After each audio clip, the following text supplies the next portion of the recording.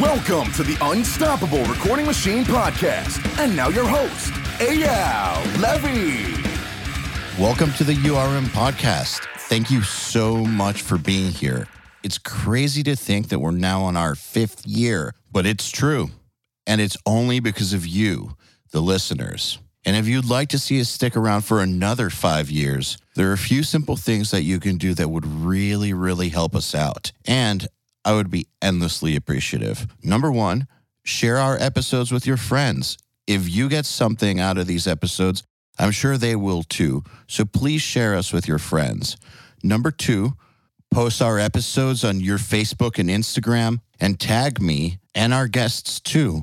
My Instagram is at Eyal Levi URM Audio. And let me just let you know that we love seeing ourselves tagged in these posts. Who knows, we might even respond. And number 3, leave us reviews and 5 stars, please, anywhere you can.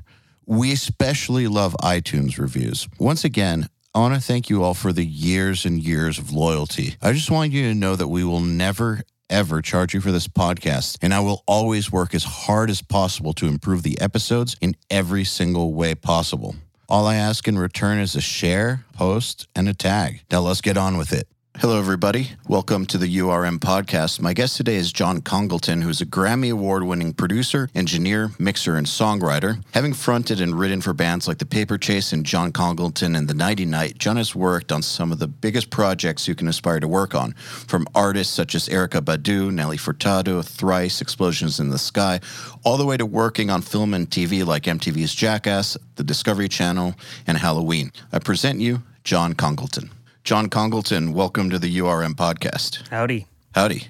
So we were just talking about the virtue of saying what you mean. And I was saying that it's in my nature to do that, but I've gotten myself in trouble quite a few times doing that. So I think there's an art to it also. Like, you can't just do things with no filter, I think, because you're going to be counterproductive, I think, to the goal you want to accomplish if you don't take into consideration how other people will perceive it, in my opinion. I think there's a way to be both blunt and also intelligent about it. Well, I mean, like, when you say blunt, I mean, that implies almost like a blunt instrument, like there's no scalpel at all. I think you need to be diplomatic when you say things, but as I was saying before we started recording, I think that, like, being direct and saying what you mean as succinctly as possible, respectfully, of course, is a virtue, as opposed to dancing around things or not saying what you mean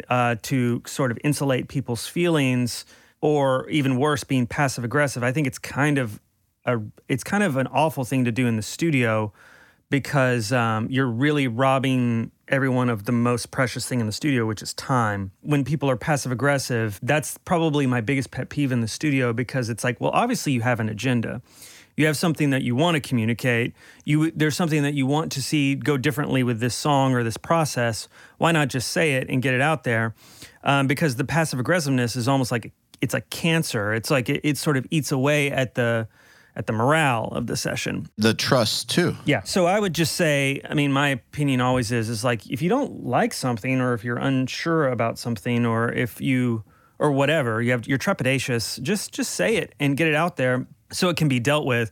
And this is, as we were talking before we started recording, like, to reiterate, I find, like, just being direct with people as a sign of respect. It to me, I feel it inside as like, oh, you respect my time.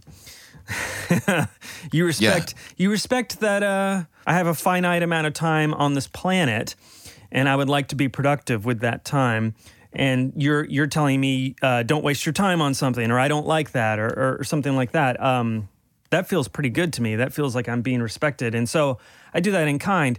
Of course, you got to occasionally pack those words in bubble wrap, and make sure that nobody feels like things are being tossed off. So I do deliberate quite a bit in my head before I come up with a response to things.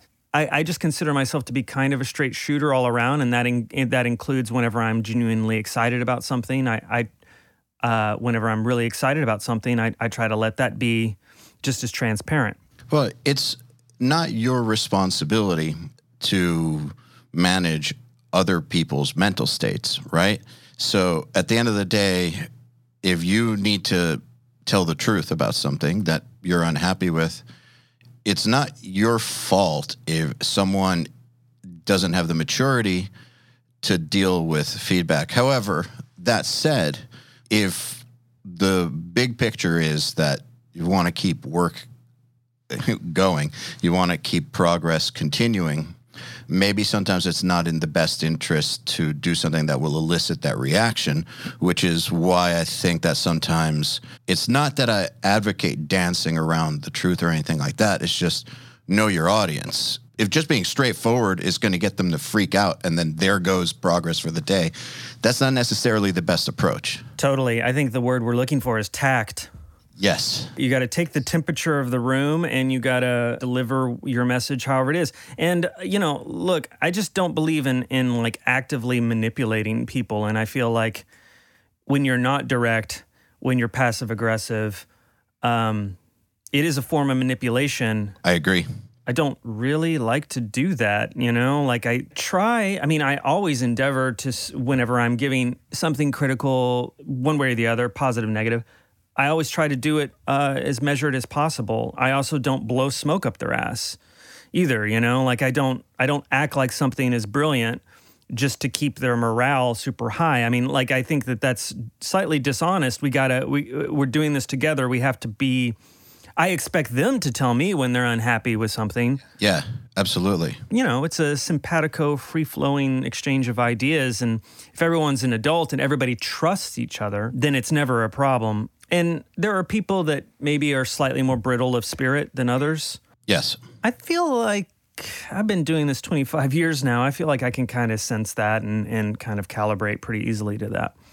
And also, it seems to me like with the level of artists and companies that you work with, a lot of those people may have been weeded out already.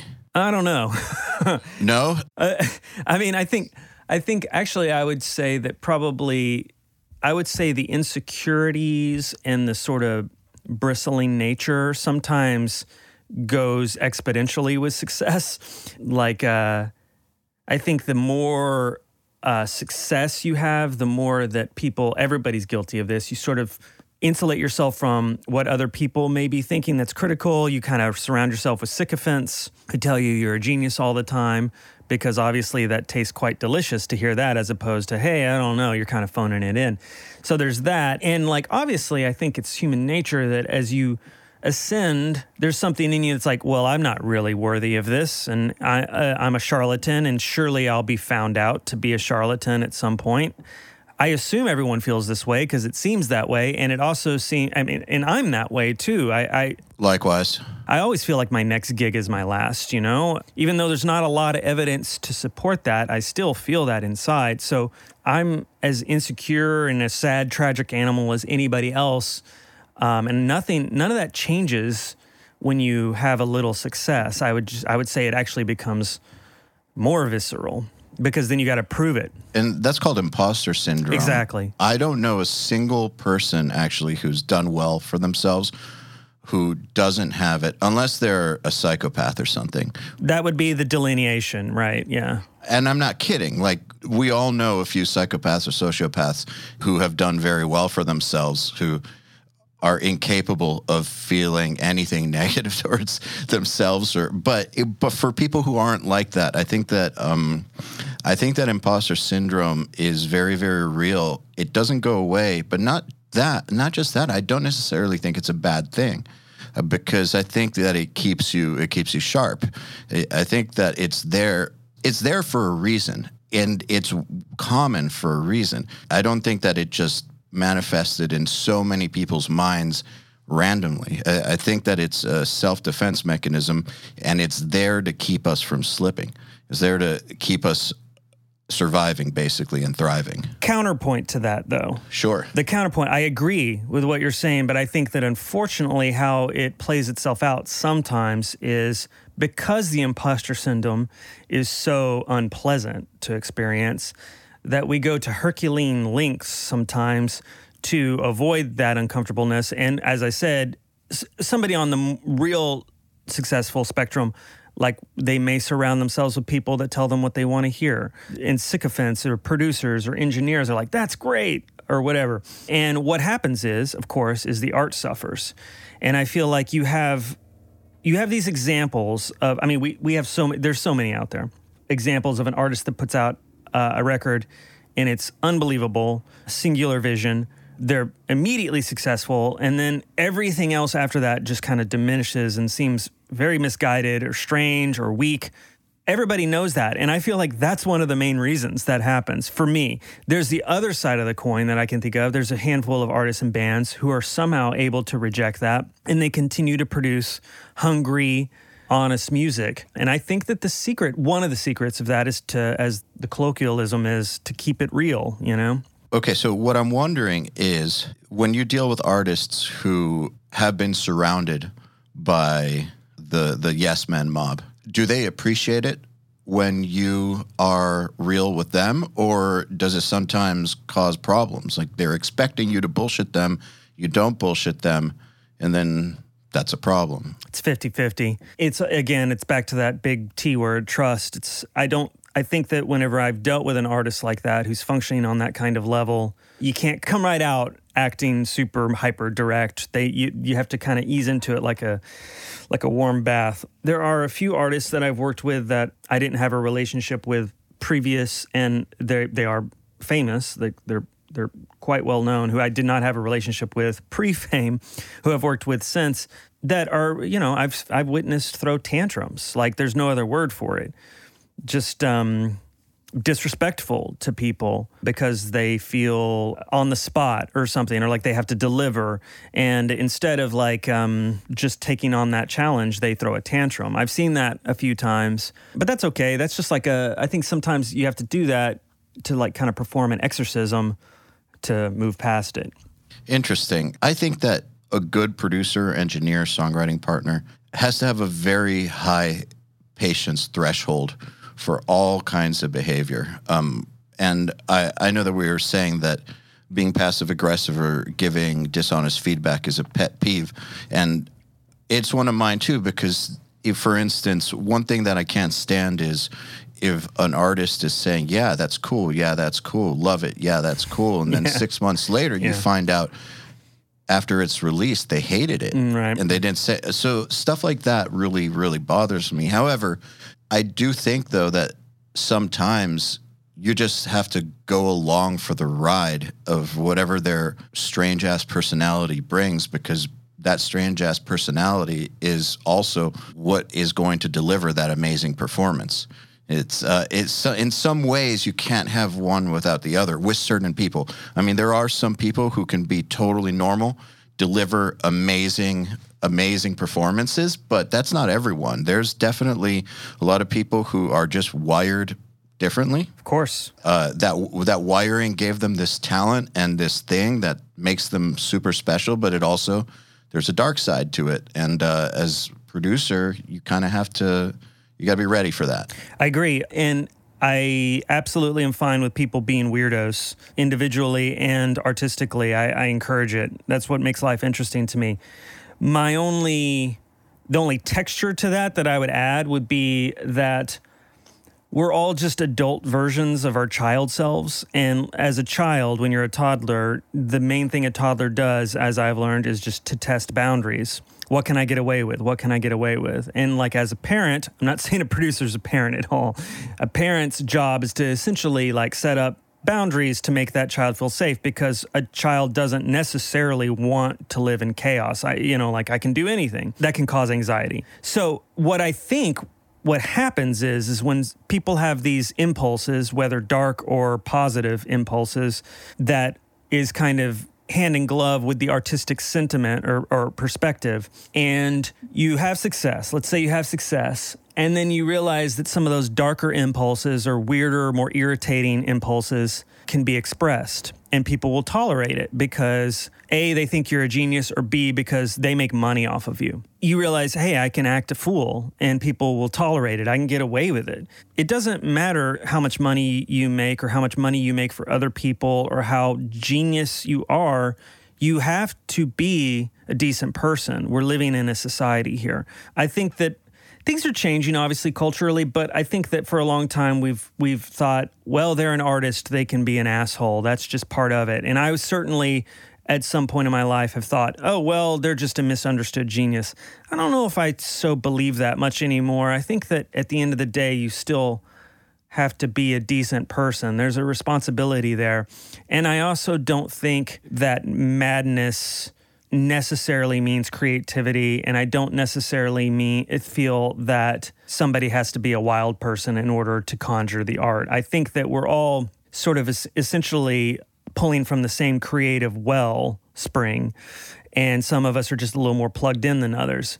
If you're neurodivergent, meaning to say like you have like severe depression or whatever, I have sympathy for those sorts of things. We're all struggling. Everybody has a cross to bear. But there's just no reason to wreak havoc on other people's lives, no matter what. There's no excuse for that. You should take responsibility for that. That's not to say that you should be punished necessarily for being a mean person. Sometimes we all have bad days, and I would never want to be judged on my bad day, my worst day either.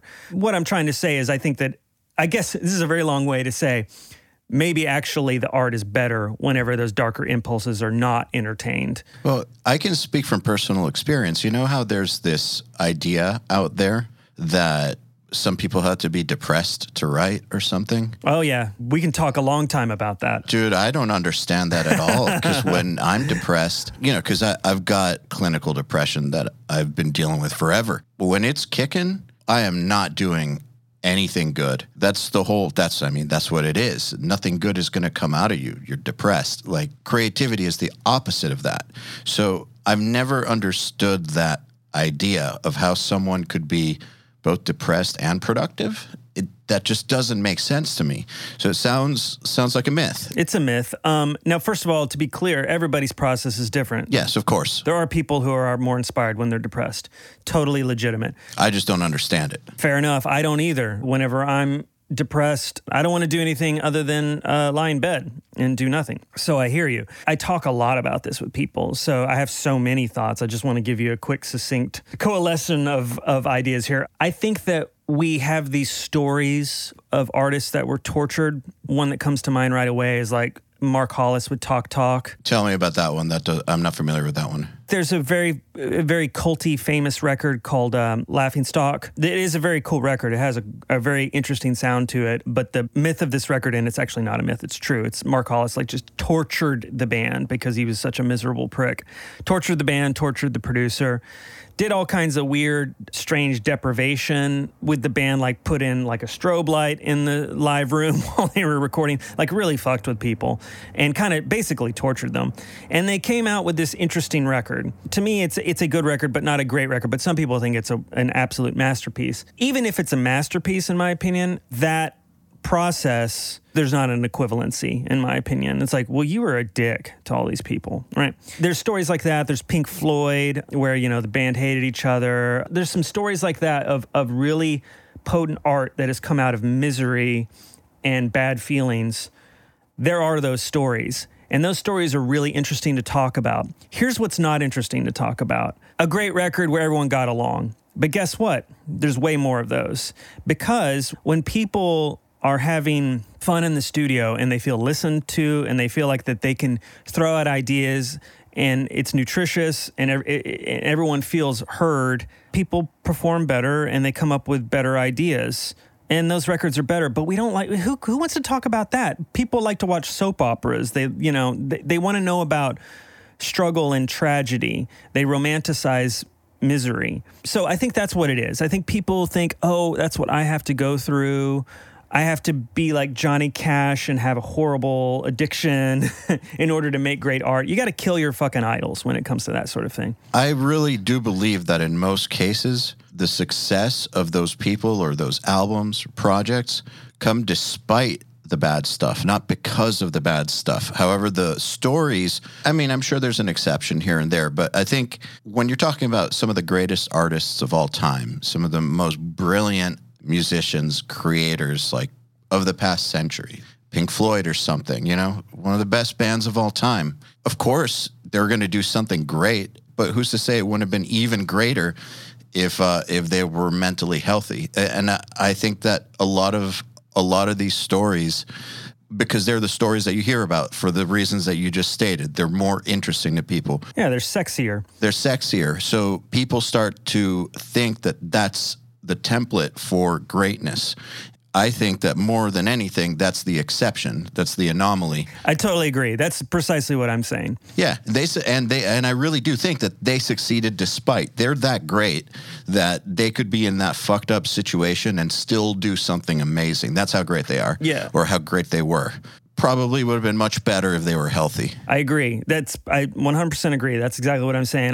The only thing that I would put shading to on that is, I would say, I'm talking specifically about the process of making the record. I think that whatever creates a song, like makes somebody sit down at a piano or guitar and say something to the universe that only they could say, the way that comes to them, whether it's out of pure joy or misery, it's nobody's business but their relationship with the art.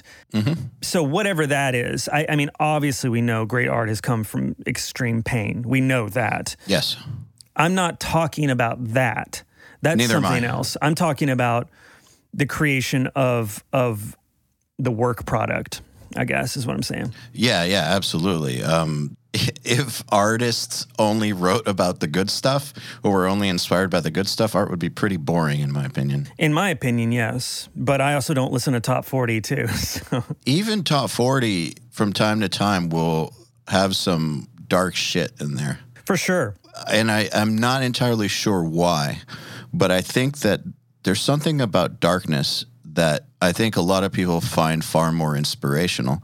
Maybe it's because the happy times in life, you don't really need to think about them too much. You just experience them and they're good. You think back on a good memory, but it doesn't stand out, I think. It doesn't stand out the way that a bad one does. It doesn't fuck with you the way that a bad one does. Unfortunately, if we were wired opposite to really, really blow the good ones out of proportion, think about how much better the world would be, but we're not. We're wired to take the bad stuff and really let it affect us, some of us more than others. Trauma, yeah. We're wired to make trauma important. And so here's an example. I don't think, for instance, that animals are.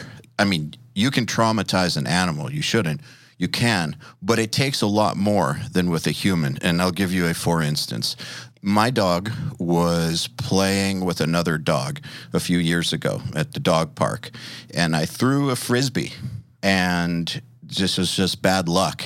Mine jumped for the Frisbee while the other one jumped for the Frisbee, and somehow the other one's ear landed in my dog's mouth. No. My dog's a German Shepherd. Oh, no. The ear was gone. Oh, my God. Yeah, it was horrific. That's terrible. I had it on videos, 100% an accident, like 100%. You happen to be videotaping it? Well, no, videotaping it because of the security cameras at my apartment building. Yeah. Okay. So it was in the dog park at my apartment building. So we have the whole thing on video, which is why I didn't have to put my dog down or anything. Like, it was obviously an accident. But anyways, I guess my point being, the other dog yelped and then was playing again. Yeah. Like, over it. Let's just get to this. We're human, we'll think about that, and we'll keep on thinking about it, and we'll keep on thinking about it, because we are wired to think about this kind of stuff. I wonder what the human condition would be like if we weren't, but it's not, so.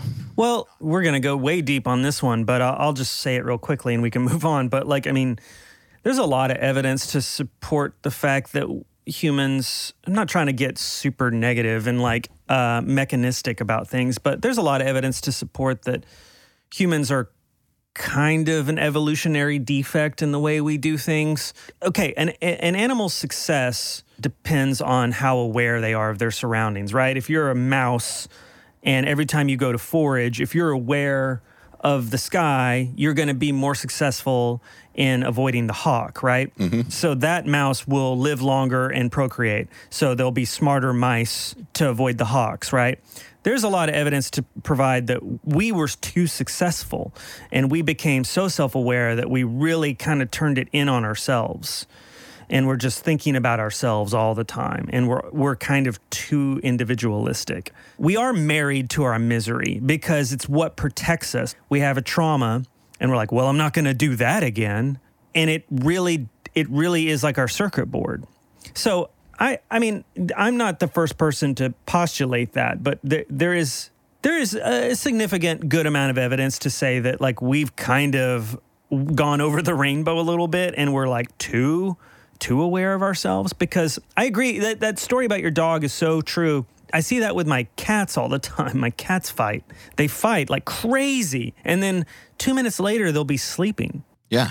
Like imagine having a fist fight and then falling asleep 2 minutes later. Like nothing happened. Like nothing happened. That's crazy. Yeah, that's not how we're wired. So do you see what you do as one of the ways that we have figured out to exorcise that? Oh, wow. I mean, look, I spent a lot of time wondering about art and why we do it and why it's important. And for me, at the end of the day, I do it because, and I've talked about this in other podcasts, so I don't want to repeat myself too much. But for me, I think ultimately, at the end of the day, why I do it and why I continue to do it is because it's the only time that I feel present. When I'm being creative, I feel present. And whenever I'm present, I'm not time traveling, meaning to say I'm not anxious, which is living in the future, or I'm not depressed, which is living in the past. I'm present. I'm in the moment. I'm in a flow state. I'm just making things happen. I'm making the next decision that's right in front of me. So for me, that's why I do it every day. As far as saying something to the universe and like trying to figure out who I am through art, that's part of it too. But that's not the reason why I do it all the time. So this next question, tell me if you've already talked about this on another podcast. And if you have, we'll go to the next one. But do you think that there's any benefit to being able to think of the future? Like, for instance, if we talk about animals again, what they have that I'm jealous of is the ability to be in the present all the time. Mm-hmm. They're not worried about what's coming up tomorrow. They're not worried about what happened yesterday. That's beautiful. And so I look for moments in life when I can be that way. They're few and far between, but I treasure them when I find them. But at the same time, I think it's fucking great that I can think of the big picture and where I'm going, because that has allowed me to create a great life for myself. And it's a great thing, too, that I can look at times that I've fucked up and analyze them. Now, going too far with either of those is not a good thing. But having that ability is a wonderful, wonderful thing. I think that we're talking about two kind of different states. The flow state, or being kind of, quote, in the zone in the studio is one thing. But I think what you're talking about is like being self-aware of the fact that you are a creature that eats, shits, and has to have an income in order to have shelter and food. That's just being pragmatic.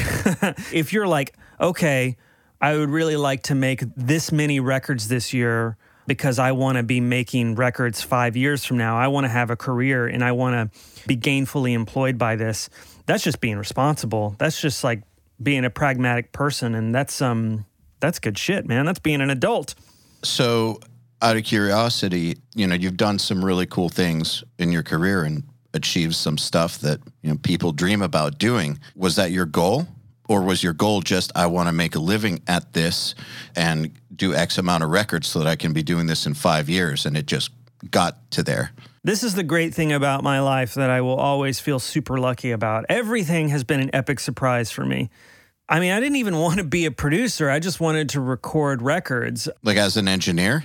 Mm-hmm. I started playing in bands very young. I loved playing music. I loved writing music. I loved creating music. But something in me knew at a very early age, like even at the age of 14, that whatever music I wanted to make for my own personal pleasure, people would not be that interested in. I had that epiphany so early on. Like, people don't have that epiphany until their late 20s sometimes. Sometimes later. Sometimes never, actually. Yeah, unfortunately. And here's the thing. It's fucking great to make music that nobody cares about except you or a small amount of people. Usually that's really interesting music. To you. To a small amount of people. It's more important to those people as opposed to a broad amount of people, where it's like, oh, this is lifestyle music. This sounds good while I'm on my way to the club, woo, or whatever. Mm-hmm. That's beautiful. That's just pure expression. And I love that. And I love people that do that, who don't care about the commerce or don't concern themselves with it. I love that kind of music. That's the kind of music I like to be involved with a lot of times. So I had that epiphany, essentially. But I loved the creative process. And I loved recording my band. So I was like, well, maybe this is what I could do. And I didn't even really think about being a producer, other than like the producer is somebody who would hire me sometimes. I just liked recording bands. And by the time I was 25, I had recorded so many bands and learned how to do it very affordably that people started to ask me to produce because I could do their record very efficiently. If I just was like, tell us what to do. How do we do this? So that's how I kind of got into producing. And then next thing I know, I'm writing with people and blah, blah, blah, blah, blah. And then, then it's like, whoa, you're doing records that are going platinum. Holy shit, you've won a Grammy. All a total surprise to me. All I ever wanted to do was make a living doing it. And the goals just kind of shift a little bit every year to where now I guess the only goal I have is continue to be interested in what I'm doing. Making a living is great. I've been able to figure that out one way or the other. I just want to be engaged and be challenged, I guess, is really my goal now. There's something interesting that I had been told a lot at the beginning of my music career, and then also that I read a lot in interviews with artists, was about doing things for the right reasons and how the right reasons are not financial. And part of me was like, what do you mean? Like, you need money. How can that not be part of the right reason? Like, you have to get paid. And then I realized what it means. And here's what I think it means. If you are doing something creative, artistic as a profession, and your number one goal is money, there's no way that you're going to be interested enough in the actual work to basically to get through the dips, to get through the hard times, to get good enough to actually do stuff that's good enough to make that money.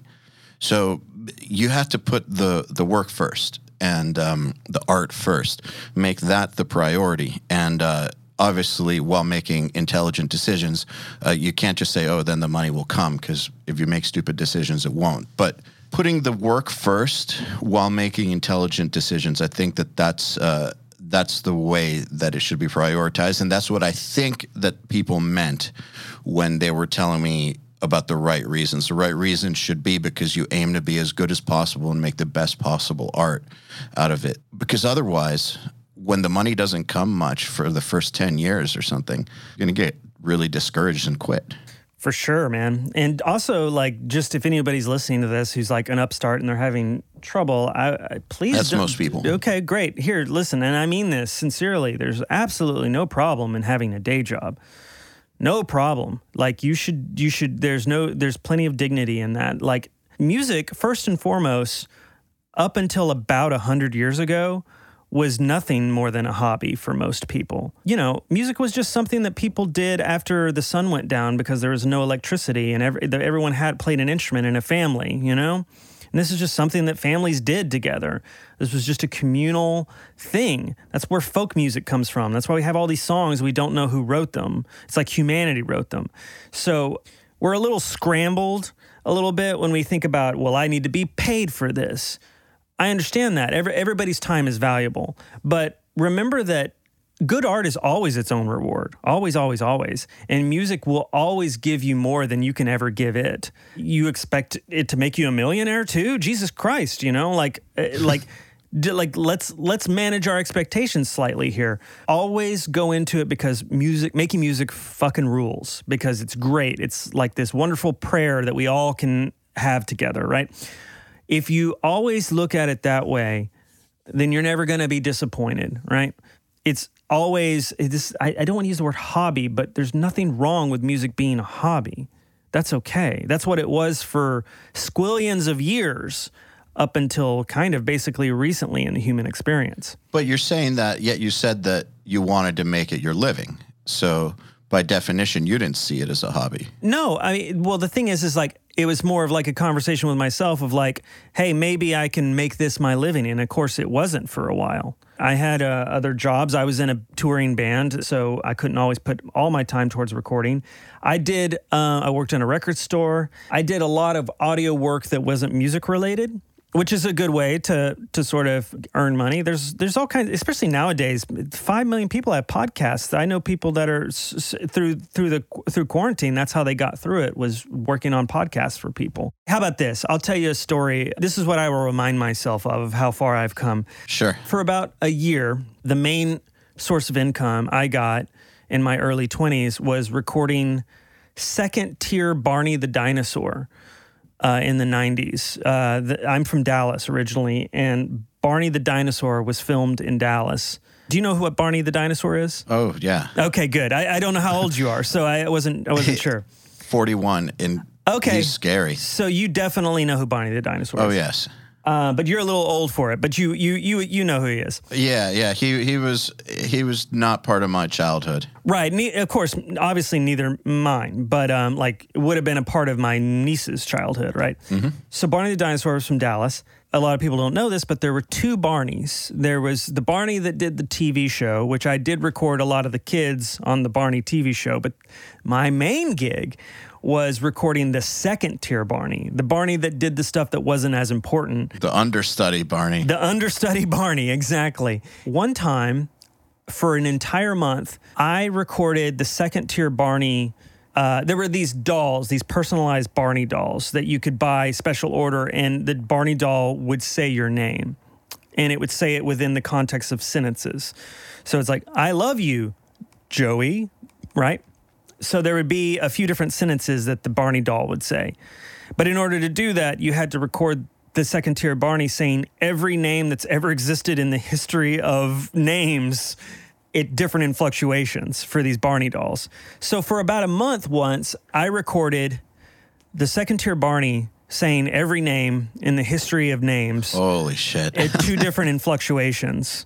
So it'd be like, Joey, Angela.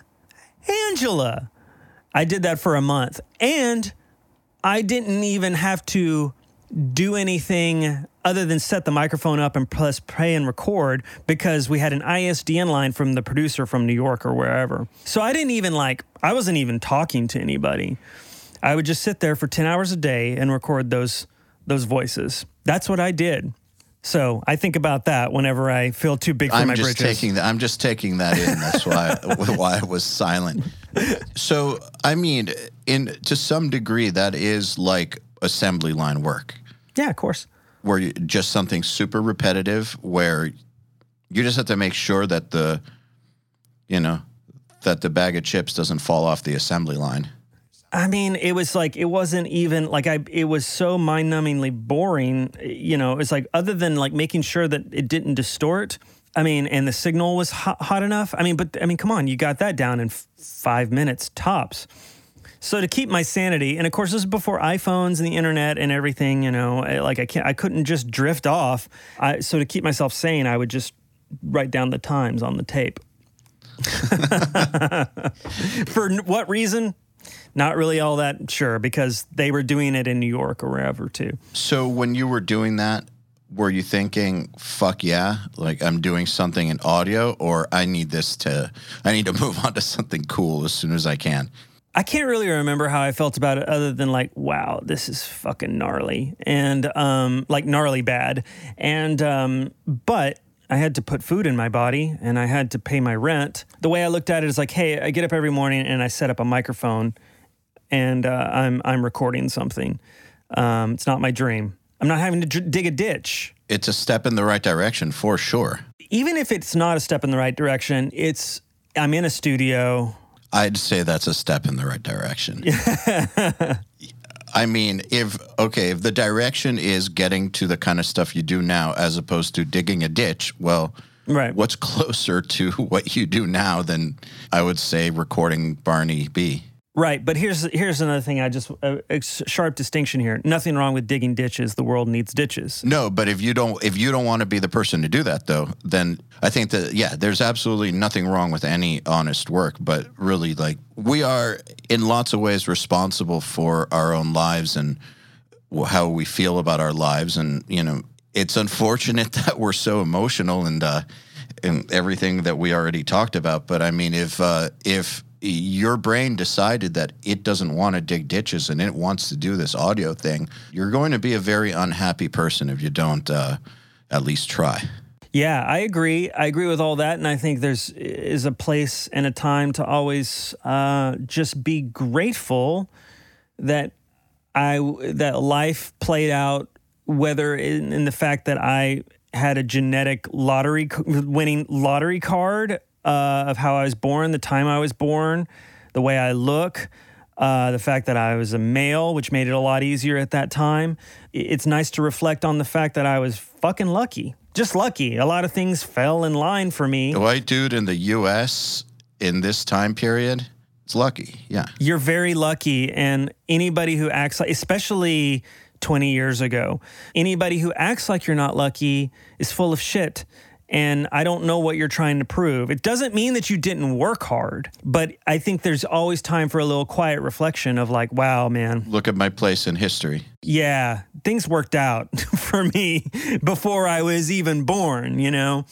The sperm and the egg that I happened to be hatched from worked out okay in this timeline. So what I'm trying to say is like, here's that P word, but that, you know, that privilege that another person, they're in a situation where it's like, my only option is to dig a ditch. I could never dream of doing that, which of course is not true. They should be able to.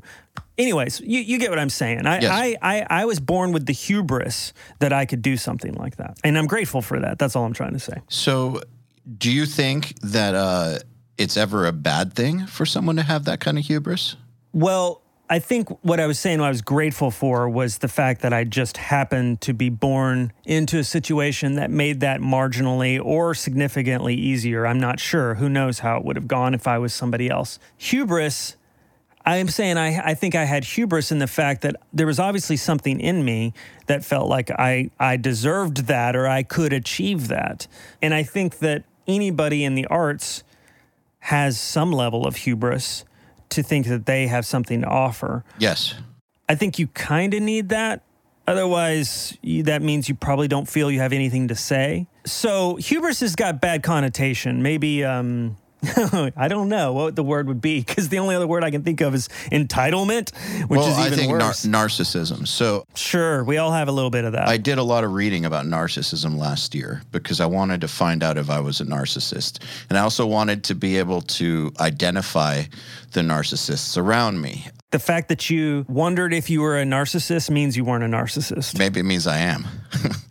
No, it means you're not. I think any psychiatrist would agree with me on that. The fact that you took the time to go, I wonder if I'm a narcissist, probably means you're not a narcissist. Not pathological, at least. We all have narcissism in us. It's a spectrum. Yeah, but if you're talking about narcissistic personality disorder, yeah, no, you would never, ever have the reflection to go, I wonder if I'm a narcissist. That's what makes it that. So there's a spectrum and a scale. And basically, if you're a 9 and a 10 on that scale, you've got the disorder. You're pathological. No, you will never think that. However, also on the other end, if you're like a 1 or a 2, that's not good either, because you're going to be a pushover. People are going to walk all over you, and those people have lots and lots of problems too. I'm sure you know that type that always gets taken advantage of. Sure. A normal, well-adjusted person, whatever that means, has somewhere between 3 to 6. However, people in the entertainment industry who are not pathological, who are just very driven, tend to be like a 7 or an 8. So they're in that direction, but they're not over the edge. And it's almost like they have to feel strongly enough that they've got something, that there's something they have that nobody else has that they're going to give to the world. And like, they have to have that. If not, how are they going to put up with what the world has to offer them? So totally agree. I'm a 7.5. Oh, you took a test? Yeah, I'm a 7.5. Wow. Where's this test? I think your listeners should all take it to find as if they have what it takes. Narcissistic personality disorder test. Okay. So it's just an online test. Yeah, but that one specifically. And then there's the narcissistic personality inventory. Both of them are pretty good. Okay. Yeah, I'm a 7.5. So, which is what I was expecting, actually. But you're aware of it. That's the important thing. You're aware of it. That's all that matters. I mean, I think self-awareness is a huge, huge part of of all this. And I want to key in on something that you said. You said deserve. There's some part of us that has to feel like we deserve it, which is interesting because I don't like when people feel entitled to things they're not entitled to. However, I've had that feeling of I deserve certain types of success, but it's hard to explain because I don't believe that I deserve to have it handed to me by anybody else. It's like this weird grander thing, like this agreement I have with the universe almost that that I'm going to do my part. I'm going to do my part because... Yeah, hey, universe, you keep up your end of the bargain. I'm going to work hard and you're going to give me what I want. Yeah, right. Mm-hmm. I don't know how to explain it without sounding weird, but I guess I know what you mean. Like, do you know a way to explain it? Because I've been trying to figure out a way to explain it for a while without sounding like I believe that shit should just be handed to me, because that's not even it at all. Yeah, I have this feeling that there's this stuff that has to happen. I think that, and look, this sounds diminishing, but I don't mean it to be, but I think it's what they call delusions of grandeur. Could be. You know, and like that's every artist I know has a little bit of that. I think I kind of tend to agree with you that if there isn't a delusion of grandeur, then you probably don't have anything worth saying. Yeah, maybe you're right. This is just a really, really complex, textured conversation that's just hard to have. And we're going to fumble around the edges for eternity with these sorts of things of like, how much of a narcissist do you actually have to be in order to feel like you have something to say that anybody wants to listen to? That's kind of narcissistic to say, hey, you need to hear what I have to say. Yes. That's one of the reasons I took the test was like, I can't believe that I talk for a living. I mean, that's pretty narcissistic. It's fucked up. Yeah. Yeah. You know, I mean, everything's a spectrum, and just because somebody has narcissism to them doesn't mean that they're narcissistic personality disorder. No, I agree. I'm sure you've met that type. Oh, yeah. They're everywhere in the business. Yeah. They're everywhere. One of the things that I read, and I thought this was interesting, because some people, I remember saying that the music industry or the entertainment industry turns people into narcissists, and thing I read and the thing I believe is no, it doesn't. It attracts them. It doesn't turn you into anything. It attracts a certain type of person. So it just reveals what you really are. Yeah, and exactly. This is what gets back to like what I was talking about like 45 minutes ago. It's like if you get success, and then sometimes you're able to express these darker impulses and these tangential things that are really quite unattractive and ugly, and people will put up with them because they get a paycheck from you or they think you're a genius or some horse shit like that. So, yeah, it does allow people to reveal who they really are.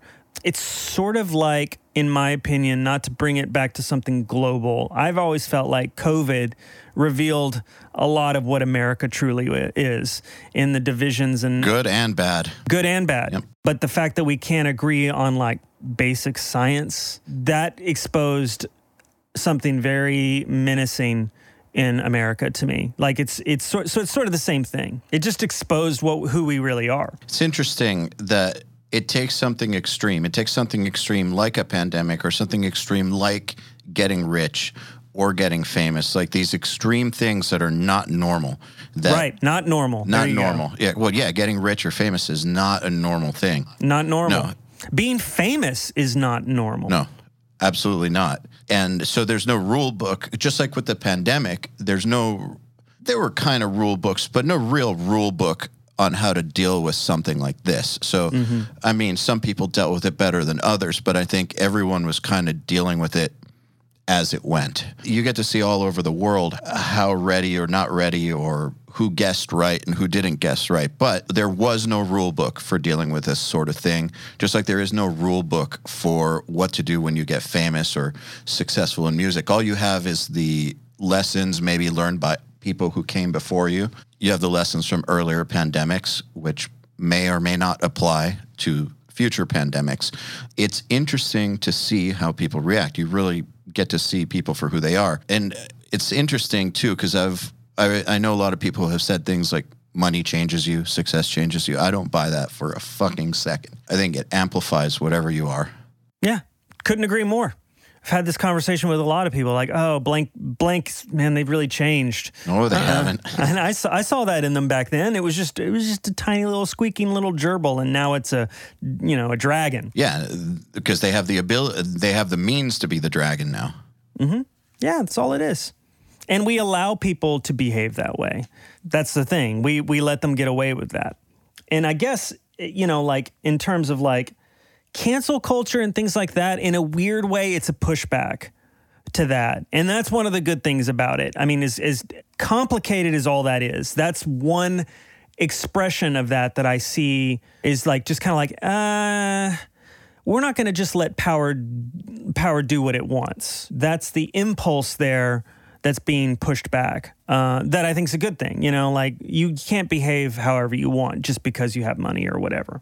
And of course, we've got a very long way to go with that. Yeah, whether or not you agree with how far the pendulum swang or if it has been handled properly in all cases, that's regardless. I think that the idea that you can't just be a monster and get away with it. Right. Cool. Which is a good thing that we feel that way. It is a good thing. Yeah. Hey, everybody. If you're enjoying this podcast, then you should know that it's brought to you by URM Academy. URM Academy's mission is to create the next generation of audio professionals by giving them the inspiration and information to hone their craft and build a career doing what they love. You've probably heard me talk about Nail the Mix before, and if you're a member, you already know how amazing it is. At the beginning of the month, Nail the Mix members get the raw multi-tracks to a new song by artists like Lamb of God, Angels and Airwaves, Knock Loose, Opeth, Meshuggah, Bring Me the Horizon, Gojira, Asking Alexandria, Machine Head, and Papa Roach, among many, many others. Over 60 at this point. Then at the end of the month, the producer who mixed it comes on and does a live streaming walkthrough of exactly how they mix the song on the album and takes your questions live on air. And these are guys like TLA, Will Putney, Jens Bogren, Dan Lancaster, Tui Madsen, Andrew Wade, and many, many more. You'll also get access to MixLab, which is our collection of dozens of bite-sized mixing tutorials that cover all the basics, as well as Portfolio Builder, which is a library of pro-quality multi-tracks cleared for use in your portfolio, so your career will never again be held back by the quality of your source material. And for those of you who really want to step up their game, we have another membership tier called URM Enhance, which includes everything I already told you about and access to our massive library of fast tracks, which are deep, super detailed courses on intermediate and advanced topics like gain staging, mastering, low end, and so forth. It's over 500 hours of content, and man, let me tell you, this stuff is just insanely detailed. Enhanced members also get access to one-on-ones, which are basically office hour sessions with us, and Mix Rescue, which is where we open up one of your mixes and fix it up and talk you through exactly what we're doing at every step. So if any of that sounds interesting to you, if you're ready to level up your mixing skills in your audio career, head over to urm.academy to find out more. On the topic of putting up with behaviors, how do you deal with it when you encounter it in the studio? Because in order to be a successful producer, co-songwriter, everything you do, you have to be able to navigate the waters, basically. You have to be able to navigate people's personalities, and you will encounter these personalities, and you will have to deal with, I know that every situation is different. How do you go about approaching the difficult ones that are super important for your career and artistically? Nobody's important for my career, as far as I'm concerned. Good way to put it. Nobody owns me in that way, okay? And I don't mean to sound like petulant. No, that's great. Nobody owns me in that way because I've curated my career to where I don't have to deal with bullshit that I don't want to deal with. If you're an artist who is troubled and you're hard to deal with, that's okay. We can work through that. But if you're abusing people in what any reasonable person would deduce is a pattern, that's a problem. As I said before at the beginning of the podcast, nobody should be judged on their worst day. Okay? So when people have a bad day and they're short-tempered, that's okay. We all do that. And I'm a very forgiving person, and I'm a tolerant person. We all misbehave sometimes and act a fool. If there's a pattern, if you feel like you can behave that way all the time, then that's a problem, and we probably shouldn't work together. So there's that. But how do I deal with it on like sort of an anecdotal situation? Yeah. Just let them know that they're understood and loved and everything's cool and we're trying to make something beautiful together and there's no reason to let things get out of hand. If that means that we got to take a break while they cool down or whatever, that's okay. And a lot of times it's not about that. It's not about them expressing power. It's more of just that they don't know what to do and they need help and it's hard to ask for help sometimes and like to admit that you don't know how to proceed with something. But I am there for that, you know. Honestly, man, it's not that big of a problem. It really isn't. It is for a lot of people. Yeah. That's why I'm zeroing in on this. But it is for a lot of people, and I want them to hear what it's like for someone who is good at this kind of stuff. Part of it is, I think that I'm wired for this in a way. I grew up in a household with a lot of unpredictable personalities. I kind of was tempered for this job a little bit of like, whoa, I don't know who I'm going to deal with today. So I think some of it comes naturally for me. Mm-hmm. Knowing that it is, at the end of the day, you are employed and they are your employer. You need to be understanding and be somewhat malleable to how their process needs to be so they can make the art that they're proud of. I think I would be better answering this question if it was like happening right now and you would just see how I would deal with it. Fair enough. If you want to give me an anecdote of how I would deal with something, I can try to do that. A fucked up situation that I've encountered in the studio. Mm-hmm. Okay, this one was more just really fucking annoying. There's a band, classic band, been around forever, long lineage, Grammy winning. They're a real band. And so with that lineage, they have habits that they've developed. I don't mean like drug habits, behavior habits. And, you know, those behaviors that we talked about have been encouraged and allowed. And so what that translated into was nothing insane, however, super counterproductive. Like, for instance, one of the members of the band would not shut the fuck up ever when other people were trying to work. And, like, the guy could literally talk for 7 hours straight and would just talk and talk and talk and talk and talk and talk and talk and talk and could not remove himself from the situation, and then would get in people's personal space and always thought that he had something to contribute. It came to a head when he was drunk in the studio, was talking while holding a beer over a Chandler, and didn't notice that as he was talking, the beer was starting to tip and tip and tip, and then the whole thing went into the Chandler. But I would say that about 2 weeks got added onto that recording because of that. And just dealing with that, the guy was like the band leader too. So dealing with that personality type, I'm purposefully not picking something that's super dark or whatever. No, this is a fascinating one. You're bringing up a situation that is super complicated. Yes. Like, I thought you were going to say, the singer can't hit a note or something like that, and they're freaking out. Like, that's so much more specific that I could say, well, maybe this X, Y, and Z. What you're talking about is like, holy cow, so many dynamics. That right there might need to be one of those intervention style things where, like, outside of the studio, everybody gets together and talks about this problem. And that person may very well act like a caged animal when that happens. That's a hard one, man. Sounds like a real chaotic personality. Very chaotic. Probably in that situation where somebody was just being verbose, I would probably at some point say, we got to get to work, man. You know, I would say it like that. I would say something like, hey, I'm concerned about the record and you're spending too much money. I would make it about them. It's like, whoa, we're blowing money, man. We can't talk so much. We got to get to work. I would be like, I'm concerned about the budget. That's probably how I would do it. So always looking out for them. Yeah. Rather than, dude, you talk too much. Shut the fuck up. Dude, you're irritating the shit out of me. And here's the thing. That's still being direct.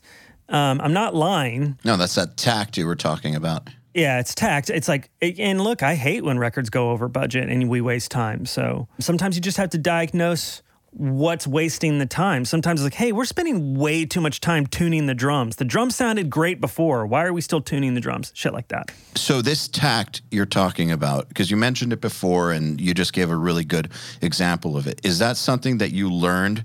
Like I know you worked under Steve Albini for a while. Is that something you learned like while you were being mentored? Is that something that you just came to the table with? Is it something that you got from all the years of just recording people before you consider yourself a producer? Like, where did that come from? Yeah, all of the above, man. I would say I learned a lot from other engineers and other producers that I either assisted or engineered for.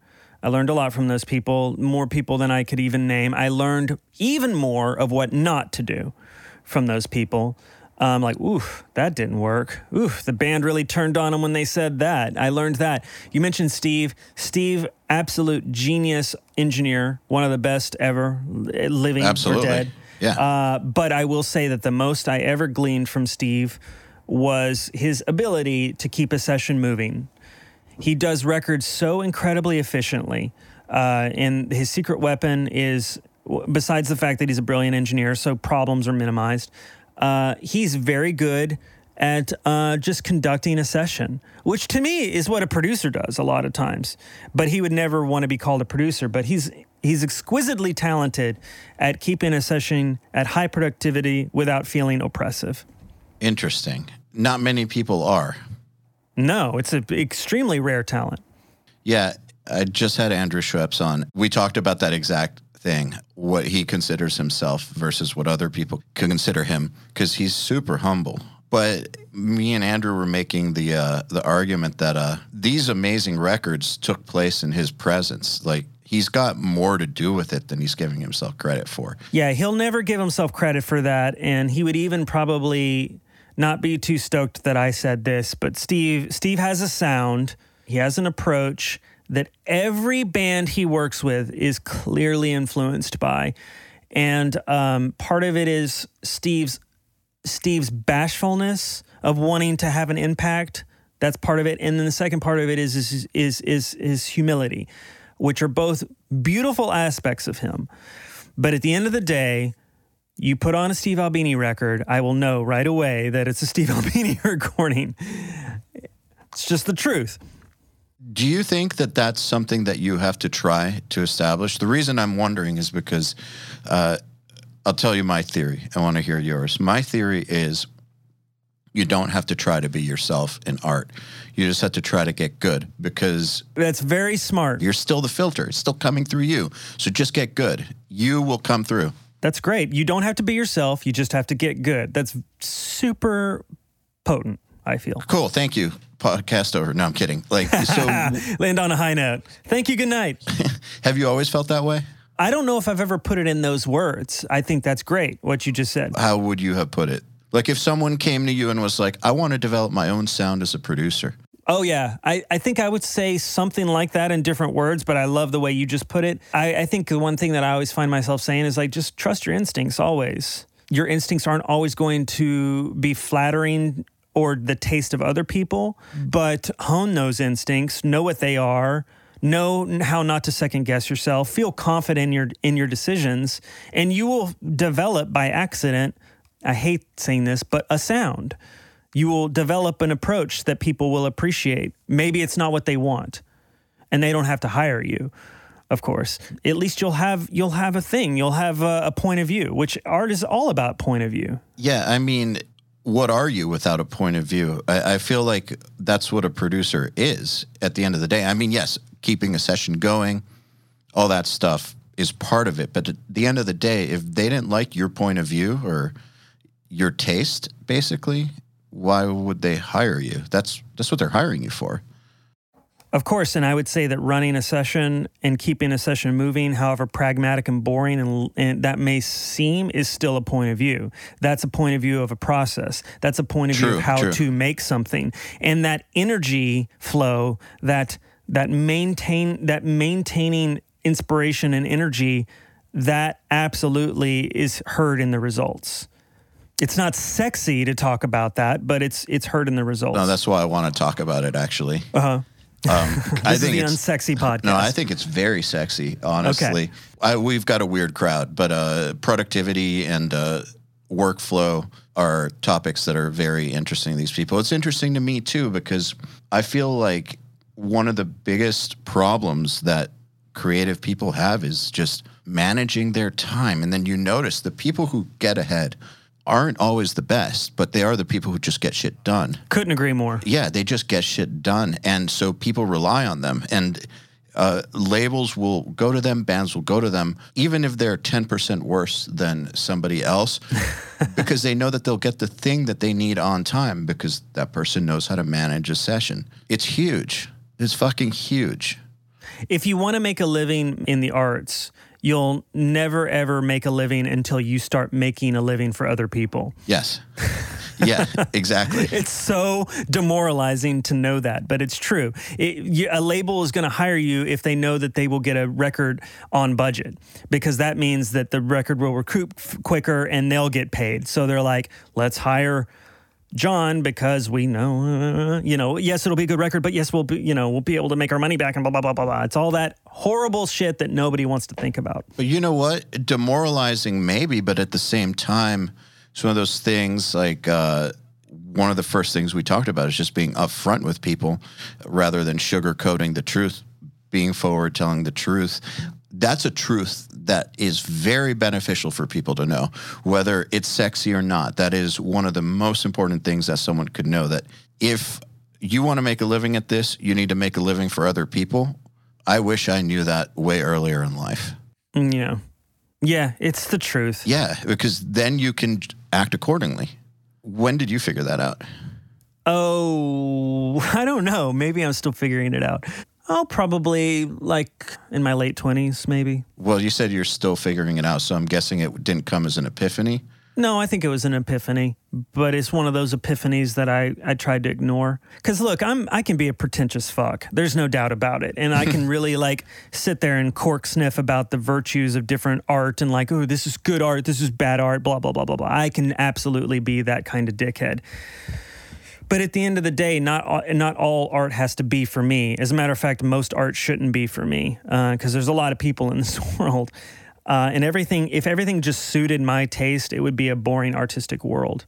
And that's actually something that Steve would say, I think. It's like, if everything just suited his desires for Sonics, not very many people would like the records he did. So that's one of the things he would say. Have you had Steve on here? I tried to contact him once and he didn't respond, but then again, I don't even know if I contacted him the right way. Do you want me to make an intro? Yes. Thank you. I'll do that. Yeah, no worries. Please and thank you. Yeah, no worries. He's a wonderful man. Yeah, I would love to have him on. Yeah, you guys would get along, I think. Thank you in advance. So when you figured out, when you started to realize that, did it change your approach at all? Or was it just like, okay, now I understand this? I think I just had a little, I stood in awe of how unfortunately true it was that this is a business, unfortunately. I say unfortunately twice there. Because it makes me sad that it has to be a business, but it is. I think I realized that it was time for me to put away some of my more childish notions of things, and that's when I started to incorporate. I think it happened. You know what it is? I'll tell you exactly what it is. I think I realized it shortly after I started to have management. Mm-hmm. That's what it was. I had a manager who was a great manager for 3 years. He worked out great, but he wasn't the right. I mean, he worked out great as a friend, but he wasn't the right match. And then I started working with a different manager who I'm still with to this day. And he said something to me. Your manager's cool, by the way. Oh, great. Cool. Yeah. Did you talk to Adam or Connor? Connor, I believe. Okay, yeah. Adam is actually my manager. Connor's the day-to-day, but yes, Connor's great. Adam said something to me on our first phone call that I really appreciated because it wasn't a sexy thing to say. He said, I like your records, man. You make cool sounding records, but nobody really buys them. And like, I'm happy to pick you up as a client. But, just so you know, 3 years from now, I'm going to need you to have started to make more money because I have kids And I love weird music, and I love what you're doing. But you know, like if I'm not making a little more money off of you, I can't justify the time. And it was really hard to hear that at that moment, because I just wanted him to say, "I think your records are rad. I don't care." That's what I wanted to hear. But that's stupid. He has 3 kids to feed, right? And he said that, and I think that's when I started to realize that you're, you know, that you if you're gonna do this for real, you probably need to be valuable in a capitalistic sense, unfortunately, to other people. It's the world we live in. It's the world we live in. I don't like the system. Just so that's clear. I wish there was a better way. This is the reality we live in, though. And I believe in pushing things forward, but this is where we live. This is what's happening right now. And I'm sure that you appreciated the straightforwardness. I would. I did. 100%. I did. I was coming off the heels of 3 years of being with a manager who really blew a lot of smoke up my ass, and actually was kind of in it for the art with me, and had big ideas for me, but at the end of the day, didn't know how to get me to a point where I would be making more money so they could make more money. And so they got frustrated. So what role do you see for a producer manager? Because that's something that comes up a lot. I know that there's some who literally all they do is they're the bad guy. They're your pit bull, which is perfectly fine too. You know, for some people, they don't get any work, but they do negotiate contracts, and they do say that's not enough money. Here's the deal. And I think that people listen to your podcast need to hear this, so I'm going to say it, even though it's going to blow some minds. Producer managers don't get you work. Yep. Doesn't work that way. I don't know why people think that. I don't know. It doesn't work that way. Maybe it worked that way 25 years ago. There is a certain amount of like value that they add because if they've been doing it a long time, they know all the people and those people talk to each other. So maybe they spitball ideas, and that manager goes back to their band and says, "My friend who manages this guy or this girl said maybe they would be interested," and blah, blah. Next thing you know, you have a meeting. Next thing you know, you're doing a session. That happens. But they're not going to pick you because of the manager. They're going to pick you because you recorded something that they find interesting or good. That's it. So you still got to do the work. Really, Adam and Connor make my life easier. That's it. They just make my life easier. So when I wake up in the morning, what I worry about is working on the music that's sitting in front of me. That's all I care about. I hate everything else. Adam will tell you it's impossible to get me on the phone to talk about things because I hate talking about it. I just let me at the work. That's all I care about. So, you know what's interesting? We talked about self-awareness earlier, and I really think that it's one of the most important things that you can develop. I mean, there's so many reasons for it. For instance, knowing that you are actually good enough to do something or not actually good enough to do something. Maybe you're not good enough for your original dream, but there's something adjacent you could do that. Self-awareness is fucking crucial. And if you know about yourself that you're just not designed for the paperwork side of this stuff and that everything is better when someone else deals with that and you just deal with the music, great. There's some producers who have no problem doing that kind of stuff too, like are perfectly fine handling all the business. And that's fine. I don't think one way is better than the other. The only thing that's better is knowing who you are and then setting up the way you work accordingly. That's what matters. Of course. That's what matters. Of course. Yeah. I mean, it's all that matters to me is how can I do the best work possible? And the best way for me to do that is to not waste my time, I feel, dealing with a bunch of horse shit that's not interesting to me. Adam loves doing this shit. It's what he gets off doing. He likes it. He likes putting things in order. I like making music, and we have a wonderful relationship because we understand that about each other. Look, and Adam is an exquisite straight shooter with me. He tells me exactly what I don't want to hear all the time. That's great. Yeah, I appreciate it. It just reminds me, like I was negotiating something with somebody's manager the other day. And we're friends. He's a friend of mine. value his friendship quite a bit. And we have a policy of just being fucking blunt. And he said that, frankly, what we were offering was not enough for X. And he apologized for being blunt. I was like, why would you apologize for being blunt? Thank you for saying that. Now we can figure it out. If you hadn't said that, and then I'd be left wondering why this isn't moving forward. Right. Yeah. No, so I agree. Please I be think blunt. you and I are exactly, I think we're very similar that way. Like, let's just get it out there. Because then you can fix it. Mm-hmm. Are you self-taught? I mean, minus having mentors. Are you self-taught? Self-taught in what capacity? Self-taught in that, did you go to recording school or did you just figure it out on your own? Oh, okay. I went to music school, but didn't graduate. I had a handful of people who taught me how to record. But no, I didn't go to school for recording. I went to college for jazz composition, actually. Interesting. Why that? Because I had a little outside pressure from my father, who really felt like I should go to college. And I was in a touring band at the time, and I was already recording people whenever I came out of high school. This is in 95. I didn't see the point of going to college, but he was really like that old school, like, you should go to college. That's why I went too. I got pressured into it. Yeah, I was pressured into it. And he was like, go for anything you want. I was like, really? I can just go for whatever I want? I was like, well, what will make me better at music? And I think that I knew that I wanted to make records. And I was like, what will make me better at that? I don't need to learn how to record. So how about I learn how to be able to communicate any musical idea with anybody imaginable. So the fact that I really knew how to communicate with bands and like talk to shitty punk rock bands about how to tune their guitar, I had that already. So I was like, I want to be able to read a jazz chart. I want to be able to communicate with anybody musically. So that was my goal. And whether or not I totally achieved that, I'm not sure, but I certainly got better at that.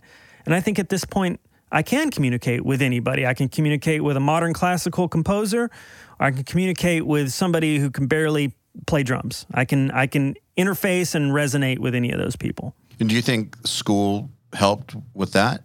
I do, actually. I think that I dropped out at the right time. I think that the fact that I didn't finish was actually probably the smartest thing I ever did. Same. But it did give me some discipline, and it did put me in situations that I was uncomfortable with. It put me around people that I didn't know how to talk to, and I learned how to do it. And I met a lot of people that I really liked, frankly, that weren't like me. So here's what I say to anybody that wants to go to school, whether it's for recording or music or whatever. Learn everything you can and then forget it. That's what I say. Do you think that if you were getting out of high school now, same parents, and oh God, I know where this question's going. Would they have pressured you to go to college? Probably not. Things are different now. They are very different. I'm just thinking because my parents too, it was like, you just have to go to college because you have to go to college. What the hell's wrong with you, kid? You have to go because you have to go. It's like, what do you mean I have to go? I don't need it for this career. You just have to go. You have to go. A 20-year-old listening to this podcast, I know that they probably won't totally believe us, but things were different then. The understanding was you wouldn't be able to be as employed. Your options would be more narrow. So your parents a lot of times would just be like, go to college. Doesn't matter what you study, because whatever you do when you get out, they're going to train you to do it. Which, of course, when I was 18 years old, I was like, fuck that noise. That just sounded so like such a wasted time to me. But I went because I didn't have a better idea, frankly. So it's not all my dad. I didn't necessarily have a direction.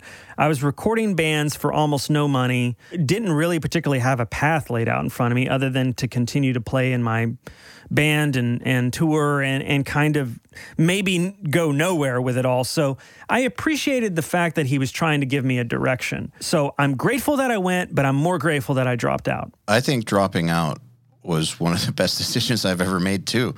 Why did you drop out of curiosity? Things were already, I was recording more and more, and I was diverging my attention away from school because I was already doing what I wanted to do.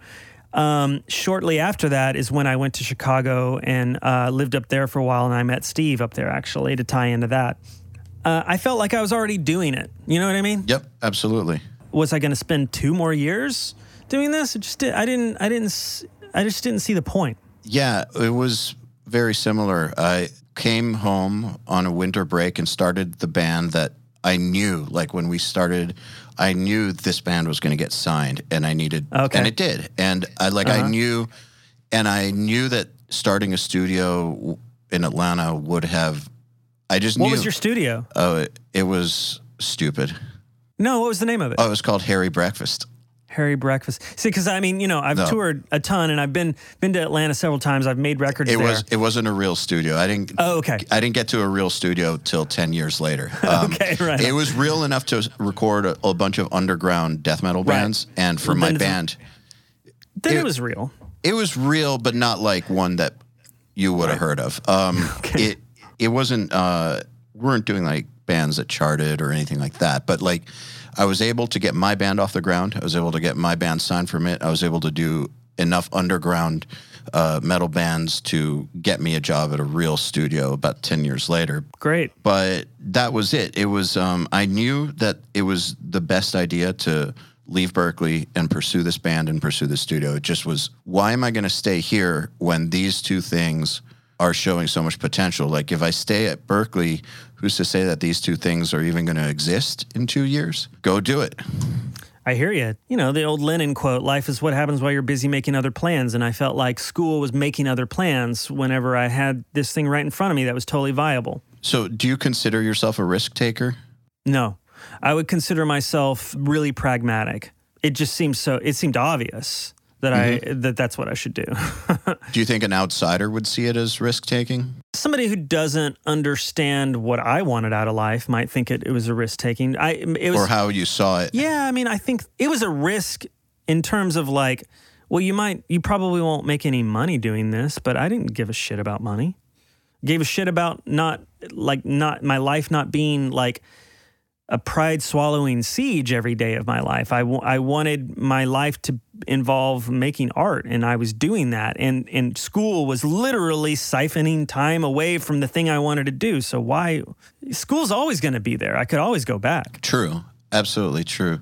I think that people would have seen it as a risk back then to not get the degree, because the reason you went was that classic thinking about you need the degree in order to be a real human. For the 20-year-olds listening, you had to be there. Yeah, you did. You did. But, even back then, I didn't believe that shit. I don't know if I did either, but, I definitely didn't. I just succumbed to the pressure. It was definitely a pressure thing for me. Yeah, I didn't believe it then, and I don't believe it now.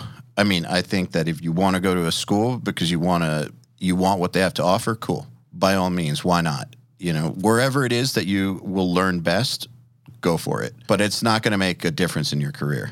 I agree. I mean, learning is awesome. Like, learning things is one of the greatest things about life. So whatever way puts you on that path, here. So one last thing, and then I'll let you go. And this one last thing might take a second. But when you started working with bigger artists, I'm sure that it took a while, right? Like, obviously, you worked with locals and then moved up a little.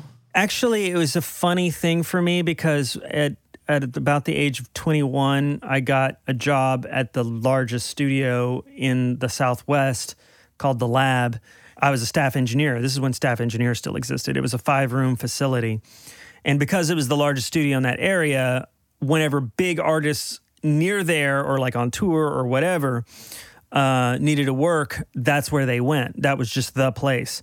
So at a young age, I started working as an engineer on some pretty high-profile things, not in any enormous creative capacity, but I would be like, around them. I would be around them. Yeah. And I would sometimes be assisting people that were very famous, and sometimes I would be the guy recording the famous person. So I got I started recording extremely rough local kind of music, and then kind of pole vaulted to that world, then went almost entirely back to my roots after that for a while. How did you get that gig? How did I get that gig? I had kind of at an early age achieved enough credibility that I had heard that they were looking for somebody, and literally called them on the phone and talked to the owner. I was like, heard you need an engineer. I'll work for cheap. It was that simple.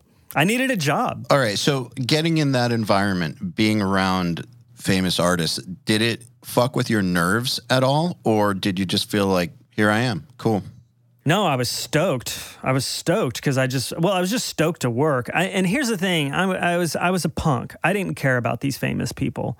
A lot of these people, they didn't mean anything to me. You know, like I would have been far more impressed to see, I don't know, Ian MacKaye or something. I don't know.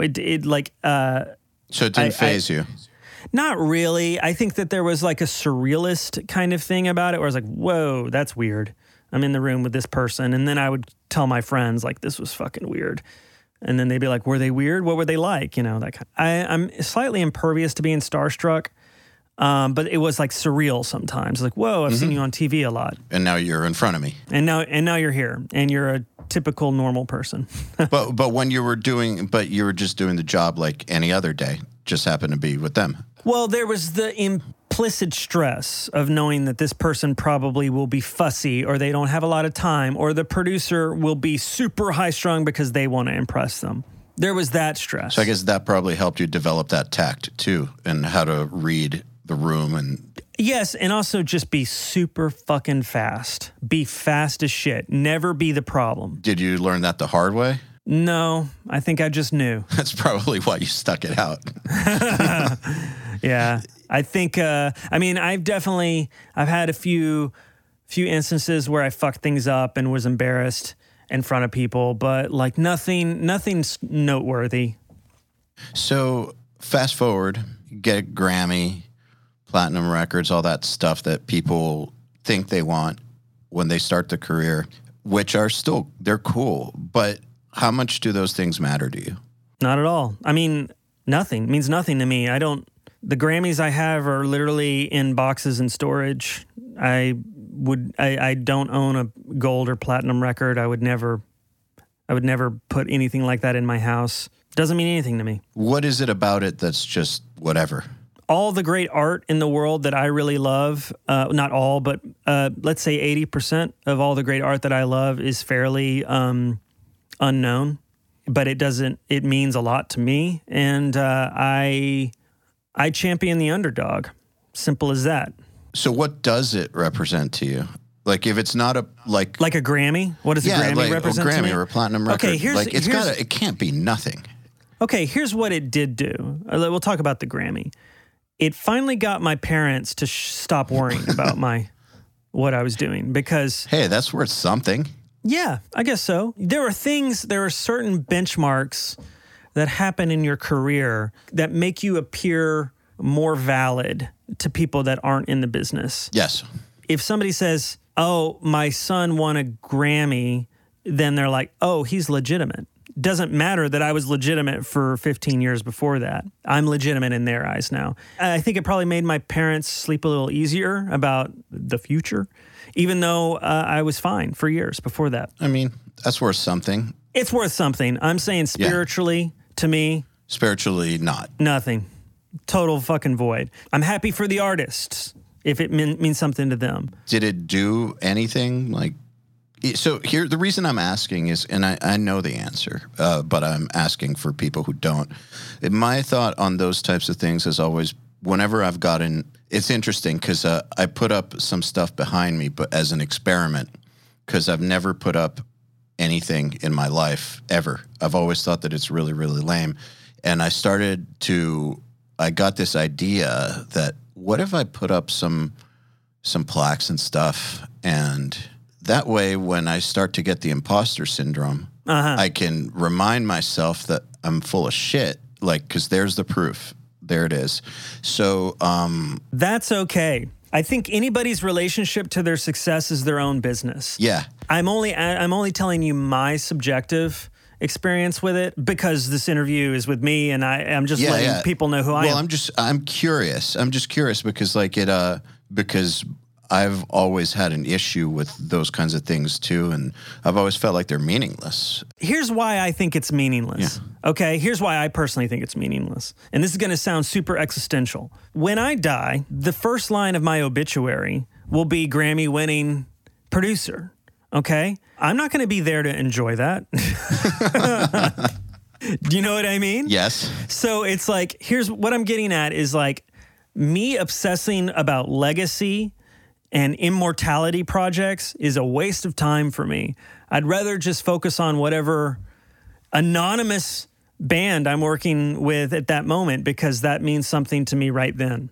That's just me, though. I feel that, actually. I have friends who put their Grammys on their speakers, like right there in their studio. And these people are not arrogant people. They're not people that I dislike hanging out with because I think they're full of themselves. Their relationship to that Grammy is something different than my relationship to it. Mm-hmm. And that's cool, man. Not everybody needs to be like me. No, but I completely relate to what you're saying, because I've always, whenever I've gotten something like that, I've never gotten a Grammy, but I've gotten some plaques and just things over the years. And anytime one has arrived, some sort of benchmark or achievement, I've been like, so what? Yeah. It's all meaningless, man. I mean, it's like cool, but cool. Not to sound like an ungrateful prick, but like seriously, it has nothing to do with that. It has nothing to do with being ungrateful. It just did not faze me whatsoever. So some of the stuff that you see on the wall behind me stayed in boxes for years and years and years. And then I moved into this place and was like, all right, let's try an experiment. But I think a lot of people get into this thinking that that's a goal, right? I want plaques. I want a Grammy. I want that stuff. And then they get it sometimes. Some will get it and will be like, that's all it is? Like, well, yeah. Here's the thing. Here's a big secret. There's no there. There's a Grammy, a platinum record, a lot of money, being successful in Hollywood or whatever. It's not going to hold you when you're dying of cancer alone in your bed, okay? It's not Nope. mommy and daddy. Mommy and daddy don't love you more because of it. It's none of those things. your wife's not going to stay with you because of it. No, that's right. It's all people confuse this with like an immortality project, and I spend a lot of time trying to strip those things away from it. You can't eat it, you can't fuck it. It won't get you into heaven. I think that's a good place to end it, man. Yeah, right on. It's been a pleasure talking to you. Likewise, man. Cool. Thank you very much for your time. Of course, man. Have a great day. Okay, then. Another URM podcast episode in the bag. Please remember to share our episodes with your friends, as well as post them to your Facebook, Instagram, or any social media you use. Please tag me at Eyal Levi URM Audio, and of course, please tag my guests as well. Till next time, happy mixing. You've been listening to the Unstoppable Recording Machine podcast. To ask us questions, make suggestions, and interact, visit urm.academy and press the podcast link today.